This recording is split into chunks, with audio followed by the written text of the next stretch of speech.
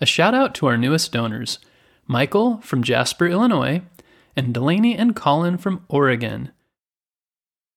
If you'd like to donate to Bedtime History, go to our website, bedtimehistorystories.com, to donate via Patreon. Donors also get access to our entire 140 episode catalog of shout-out-free, pitch-free episodes. No extra stuff, just the stories you enjoy. Now onto our episode. Close your eyes and time travel back to the days when television didn't exist. How would you spend your screen time differently? Maybe you know someone who's alive before televisions were invented. Have you ever asked them questions about what it was like, or what they might have done instead of watching television? Now imagine you were growing up at that time that television became available and your family purchased their own TV. You could watch TV in black and white, news programs, sitcoms, and yes, even cartoons. Today's episode is about a boy named Jim Henson, whose life was changed when his family got their first TV. He saw those shows, the actors on them, and the stories they told, and decided that he wanted to be on television himself someday.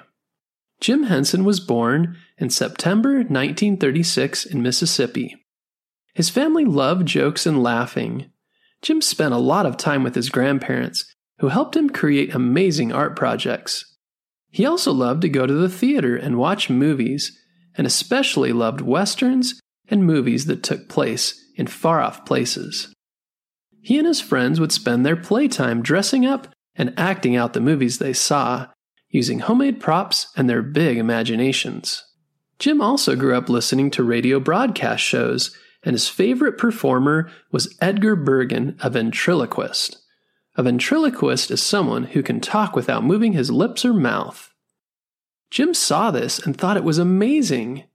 Later, his family moved to Maryland, and they purchased their first TV when Jim was just 13 years old. Jim watched a show called Kukla, Fran, and Ollie, which featured puppet performers. He loved the way the puppets appeared to be real creatures that people could laugh with, share stories with, and be friends with.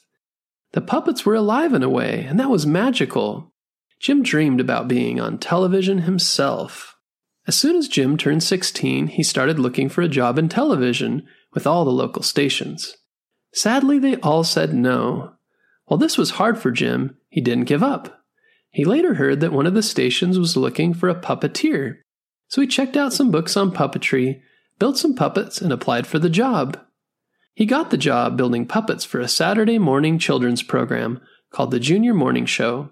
With hard work, practice, and determination, he was accomplishing his goal. Jim Henson went to college at the University of Maryland, College Park. In college, he took a puppetry class and produced a puppet show called Sam and Friends for WRC-TV. The puppets in this show were early versions of what would later become the Muppets, including a prototype, or version, of Kermit the Frog. While Jim worked on the show, he invented new puppetry and filming methods that are still in use today, such as allowing the puppeteer to work off camera by using the frame defined by the camera shot. At this time, most puppets were made from wood and were not very expensive. Instead, Jim used fabric-covered foam rubber to give his puppets greater ability to express emotion. Instead of strings, he used rods to manipulate the puppets, which also increased the range of expression of the puppets. While Jim was working on the Sam and Friends show, he met and worked with Jane Nebel, another student at the university. They would later begin dating and eventually got married in 1959. The success of Sam and Friends led to Henson's puppets appearing on talk shows like The Steve Allen Show, The Jack Paar Program, and The Ed Sullivan Show. These are similar to the Jimmy Fallon and Jimmy Kimmel shows in our day. Henson's puppets also became famous when they were used in TV commercials, such as the Wilkin Coffee Company commercial in Washington, D.C. In 1969, Jim was asked to join the team working on a new children's program called Sesame Street. On the show, his Muppets would be characters who lived in the neighborhood of Sesame Street and interacted with the human characters. The show was meant to teach children how to read and count, as well as show children how to share, take turns, and get along. One thing that kids loved was the variety of the Muppets. Each character was unique and represented a different type of personality. There was Big Bird, the 8-foot-tall yellow bird who's innocent and curious like a child. Oscar the Grouch, the monster that lives in the trash can and shows that it's okay to be grouchy sometimes or have a different opinion. Then there's Elmo, the enthusiastic monster who loves to have fun and discover new things. Then Bert and Ernie, unlikely best friends who are completely opposite in just about every way.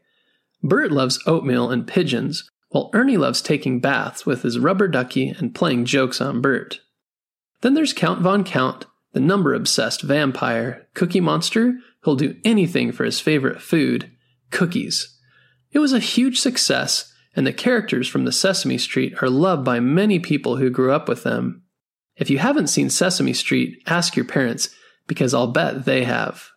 Jim Henson designed the puppets, but also moved them around and performed them. These puppets included Ralph the Dog, Ernie Waldorf, the Swedish Chef, Guy Smiley, Dr. Teeth, Captain Vegetable, and many more. To reach more audiences and bring his stories and characters to all kinds of people, kids and adults, Jim Henson created more Muppets and new shows for them to be stars in. The Muppet Show was a variety show consisting of many different kinds of Muppets and a weekly guest star working together to put on a show for their television audience. With colorful characters like Miss Piggy, Fozzie the Bear, Animal, Gonzo, Scooter, and Kermit the Frog, and superstar guest hosts like Julie Andrews, Elton John, Vincent Price, and Steve Martin, there was something on The Muppet Show for everyone.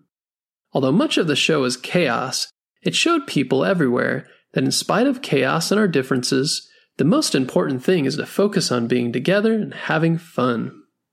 The Muppets went on to star in feature films like The Muppet Movie, The Great Muppet Caper, and The Muppets Take Manhattan. Jim also created the Henson Foundation to teach puppetry and improve the art and design of puppetry in the United States. He combined puppetry and animatronics, puppet-like robots. He was even involved in the creation of one of the most famous puppets of all time, Yoda from the Star Wars movies. Over the years, Jim never lost sight of his vision of sharing his characters and stories with as many people as possible. He even shared his work with his 5 children. All of them began working with Muppets at an early age and were able to spend time with their father in this way. When asked about his dream, Jim Henson said, "It's about singing and dancing and making people happy. That's the kind of dream that gets better the more people you share it with." Jim started out with the dream of being on television, and throughout his life he was able to reach people through TV and other ways. He's an example of never giving up on a dream, and of helping people to come together and laugh and share the things they love and enjoy in order to learn and have fun together. Thanks for listening to Bedtime History, and be sure to tune in next week.